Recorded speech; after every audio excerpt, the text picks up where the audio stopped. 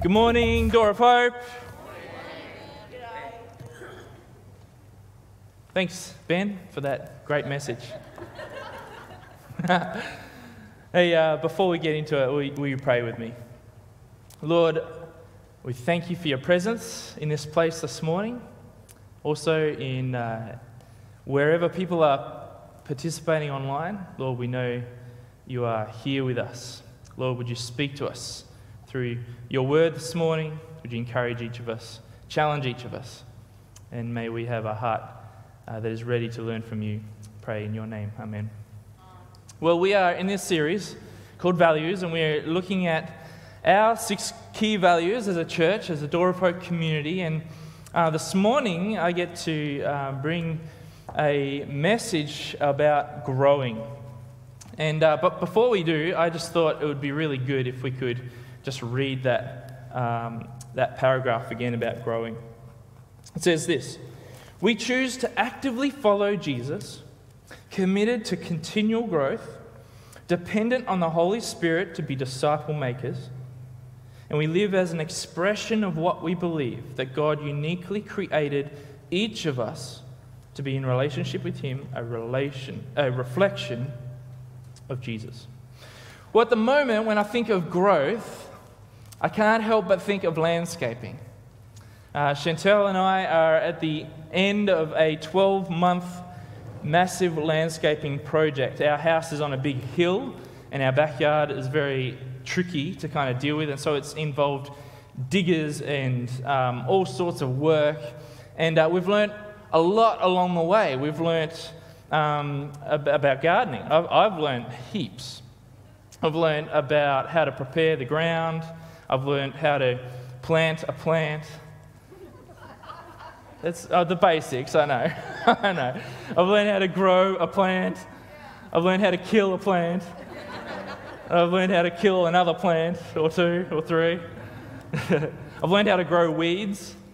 I've learned how to kill weeds. And I've learned how much work it actually takes and how much money it can actually cost.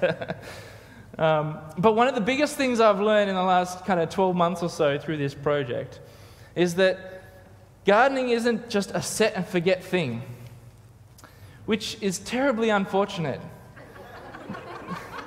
Because one of my favourite things to do in life is to just set and forget things. You ask anyone who knows me and they will know how fond I am of automation and things working on their own without me having to do anything. Well, unfortunately, gardening, I've discovered, isn't a set and forget kind of thing. In order to have the backyard that we desire, has required a significant investment. An investment of work, of energy, of sweat, of time, of money. And not only that, but in order to keep the backyard that we desire, will require an ongoing investment of these things. And so when I think of growth, I think of gardening. But when we think of spiritual growth, the Bible thinks of gardening too. The Bible uses so many pictures of gardening to describe growth. And here's just a few of them. Psalm chapter 1 verse 3 says, "People who delight in God's word are like trees planted by streams of water, which yield their fruit in their season, and their leaves do not wither. In all that they do, they prosper." That's a cool picture, isn't it? Or this one in Jeremiah chapter 17. It says, "Blessed are those who trust in the Lord, whose trust is the Lord. They shall be like a tree planted by water, sending out its roots by the stream. It shall not fear when heat comes, and its leaves shall stay green. In the year of drought, it is not anxious, and it does not cease to bear fruit." What about this one in Psalm 92? It says, "The righteous flourish like the palm tree and grow like a cedar in Lebanon. They are planted in the house of the Lord. They flourish in the courts of our God. In old age, they still produce fruit. They are always green and full of sap." Wouldn't that be a great thing to be able to describe ourselves one day? To be old of age but still producing fruit. And can I just say, we have so many people in our congregation, in our Door of Hope community, who match this, don't we? Who are in their later years of life perhaps, but are still producing fruit. And if that's you here this morning or participating online, we're just so grateful for you. We love you. We're cheering you on.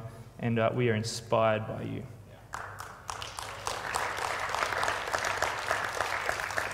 And Jesus talks about gardening as well, of course. In John chapter 15, he says, "Abide in me, live in me as I abide in you.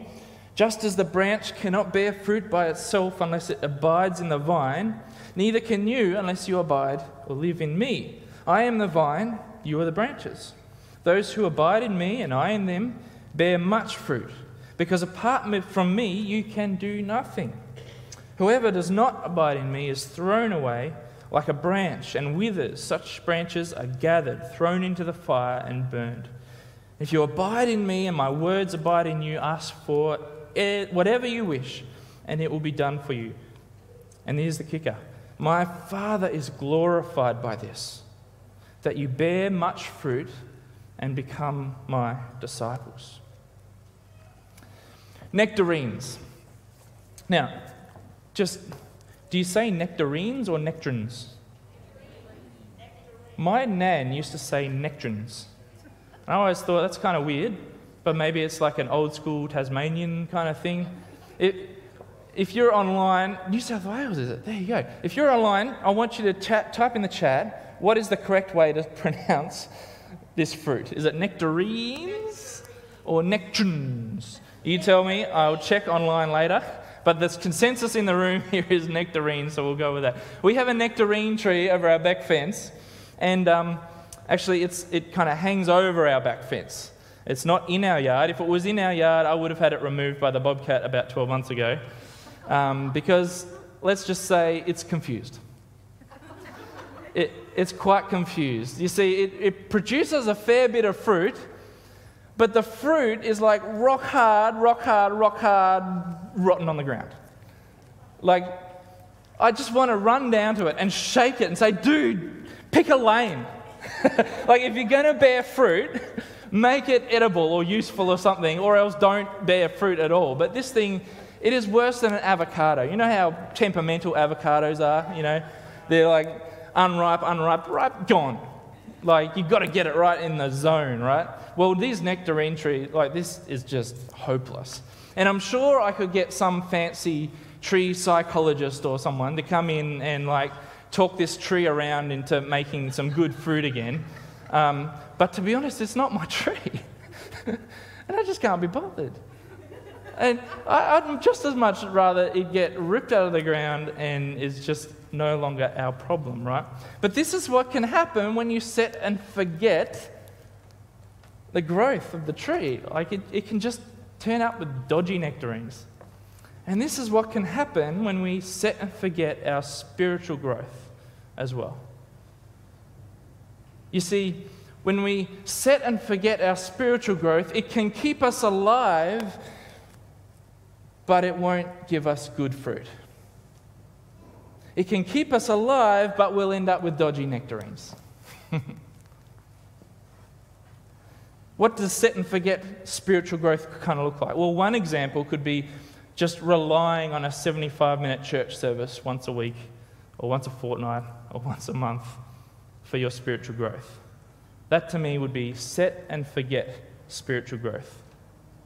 Again, it would keep you alive, but you'd end up with dodgy nectarines. Is this really what Jesus meant when he said, "Abide in me as I abide in you"? Is this really what Jesus meant when he said, "My Father is glorified by this, that you bear much fruit and become my disciples"? Perhaps today we can have an honest look at our nectarines. How are they going? What did Jesus mean then? What did Jesus mean when he said, "I want you to bear much fruit and become my disciple"? Well, as I was preparing this week, I was thinking, well, there's only one way to know what he meant, and that was to know what he meant by the word disciple. Now, many of us know what the word disciple means. In the Greek, it's mathesis. If you want to, again, everyone say mathesis?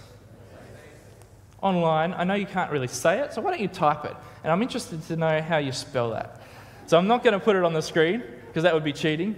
Those of you online, type in the chat. Let's see if anyone gets it right. Mathesis. But the mathesis simply means a learner, or a pupil, or a student, a disciple. Now, that wouldn't be a surprise to most of us. That makes sense. But you see, maybe we have to look beyond the literal definition and look at the practical definition. What did it actually mean to the people around him when Jesus said, I want you to become my disciple? You see, Jewish kids, if you were a Jewish kid in the time of Jesus, boy or girl, you would start primary school, called Bet Sefer, at about the age of 6 or so, through to the age of 11 or 12 or so. And in that period, you would memorize the Torah. The Torah being the first 5 books of the Old Testament that we know now. Genesis, Exodus, Leviticus, Numbers, Deuteronomy. Memorized by the age of 11. Now, does that blow your mind or what?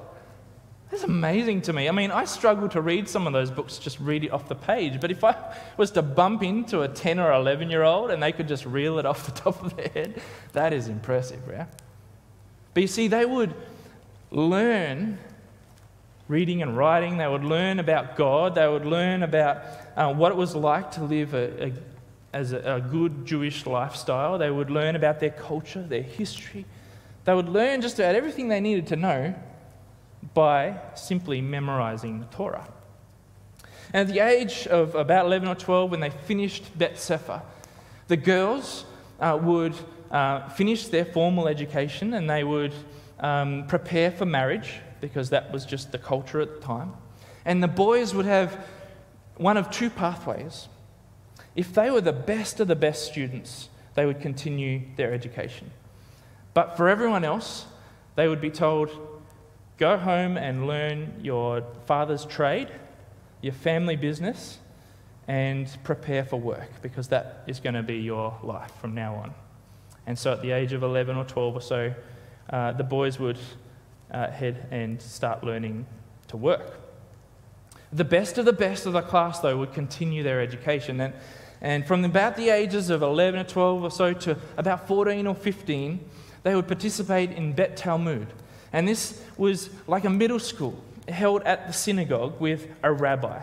And during this period, they would learn about with like a question and answer style learning, where they would talk about God's law, and they would talk about the Torah, and they would answer questions with other questions, and they would learn in this way.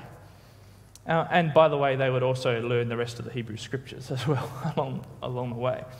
But this might be starting to tweak a few little memories for you. Because if you know the story of Jesus as a child, what was he doing at the age of about 12? In Luke chapter 2, we find him sitting among the teachers, the rabbis, listening to them and what? Asking them questions. And all who heard him were amazed at his understanding and his what? His answers. You see, for a 12-year-old, this was a part of their education, question and answers, talking with their rabbis. Now, the amazing thing about this is that the rabbis, the teachers, were amazed at Jesus' understanding of the law and the Torah. Now, when you got to the end of Bet Talmud, at the age of 14 or 15 or so, once again you had a couple of ways you could go. You see, you would seek out a well-known rabbi, someone that you really, really respected, someone that you agreed with their kind of ideas and wanted to learn from or wanted to be like, and you would approach them and you would say, I want to be your disciple. And look, if you didn't quite cut the mustard, if you weren't quite good enough, you didn't really have what it took, they would say, you should probably go home and learn your father's trade and become a worker. That's probably best for you. And so they would go home, they would learn the trade, they would start to work. But the best of the best students, the cream of the crop, the absolute duxes of the schools, to them the rabbi would say, "Come, follow me. Come, follow me." And then for the rest of this time, called Bet Midrash, up until about the age of 19 or so, when they were finally finished their education, they would hang around their rabbi like a bad smell. Like they would just follow him around and try and learn everything they could. You see, the rabbis would have their unique way of interpreting God's law, their unique perspectives on what it meant to live out God's law in this world, and that was called their yoke. And so these young disciples would be spending this time taking upon their rabbi's yoke and trying to do everything they could to reflect their rabbi. Now, again, this word yoke might trigger a few memories. I can hear them now, those little ideas popping up all around the place. Because Jesus talked about his yoke, didn't he? Rabbi Jesus. In Matthew chapter 11, he said, "Come to me, all you that are weary and are carrying heavy burdens, and I will give you rest. Take my yoke upon you, my way of interpreting God's law upon you, and learn from me, for I am gentle and humble in heart, and you will find rest for your souls. For my yoke is easy, and my burden is light." So we get a picture of Rabbi Jesus, the rabbi with an easy yoke to carry.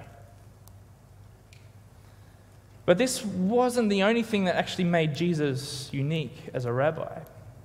You see, while nearly every other rabbi that is recorded would have the disciples come to them and only choose the best of the best, we know from the stories in the Gospels that Jesus went to them, didn't he? And who did he go to? He went to Peter and Andrew and James and John. And who were these people? These people were fishermen. Why were they fishermen? Because at some point they had been told, "You aren't good enough.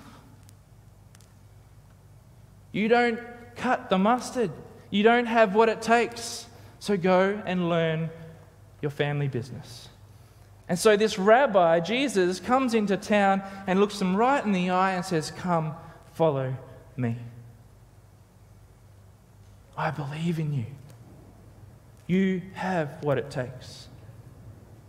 You are good enough for me." Amazing, isn't it? And by the end of Jesus' ministry, we discover that he had a licorice all sorts of disciples. Men and women and children and wealthy and poor and healthy and sick and just about everyone you can imagine, because they all had one thing in common. They were committed to following around their rabbi, to learning from their rabbi, to become more like their rabbi, to take upon his yoke, his way of interpreting the scriptures, which was what? Love God and love your neighbor. That's pretty easy. That's a pretty easy yoke. And they were committed, devoting their lives to reflecting their rabbi. You know what? Jesus had another request for his disciples as well.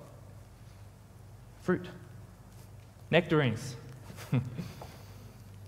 You see, he knew that it's not good for us to be all about the input and not about the output. It's too easy for us to be all about the inhale and not about the exhale. Jesus knew there's such a thing as spiritual constipation, where we receive. We go to church, we read our Bible, we do everything we receive, but we don't send anything out. And it's not good for us. It's not good for us.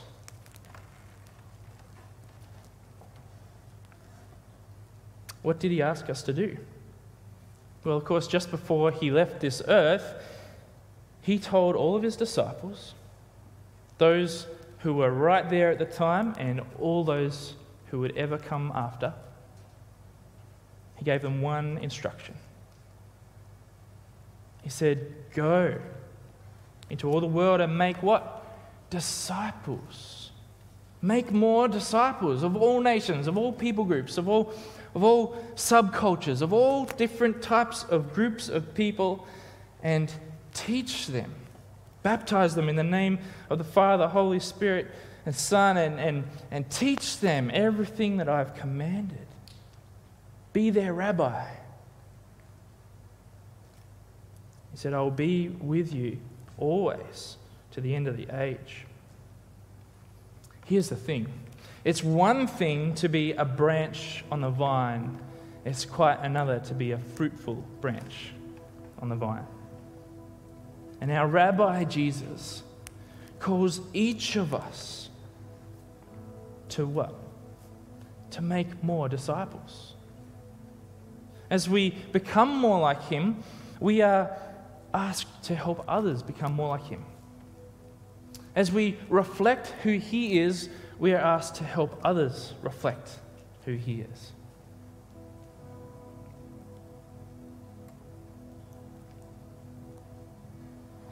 So how's your fruit? This is not a set and forget kind of attitude to spiritual growth. It will require an ongoing investment of time, of energy, of love, of emotional energy. It requires the giving, being generous. It requires a selflessness. How is your fruit looking? How are your nectarines?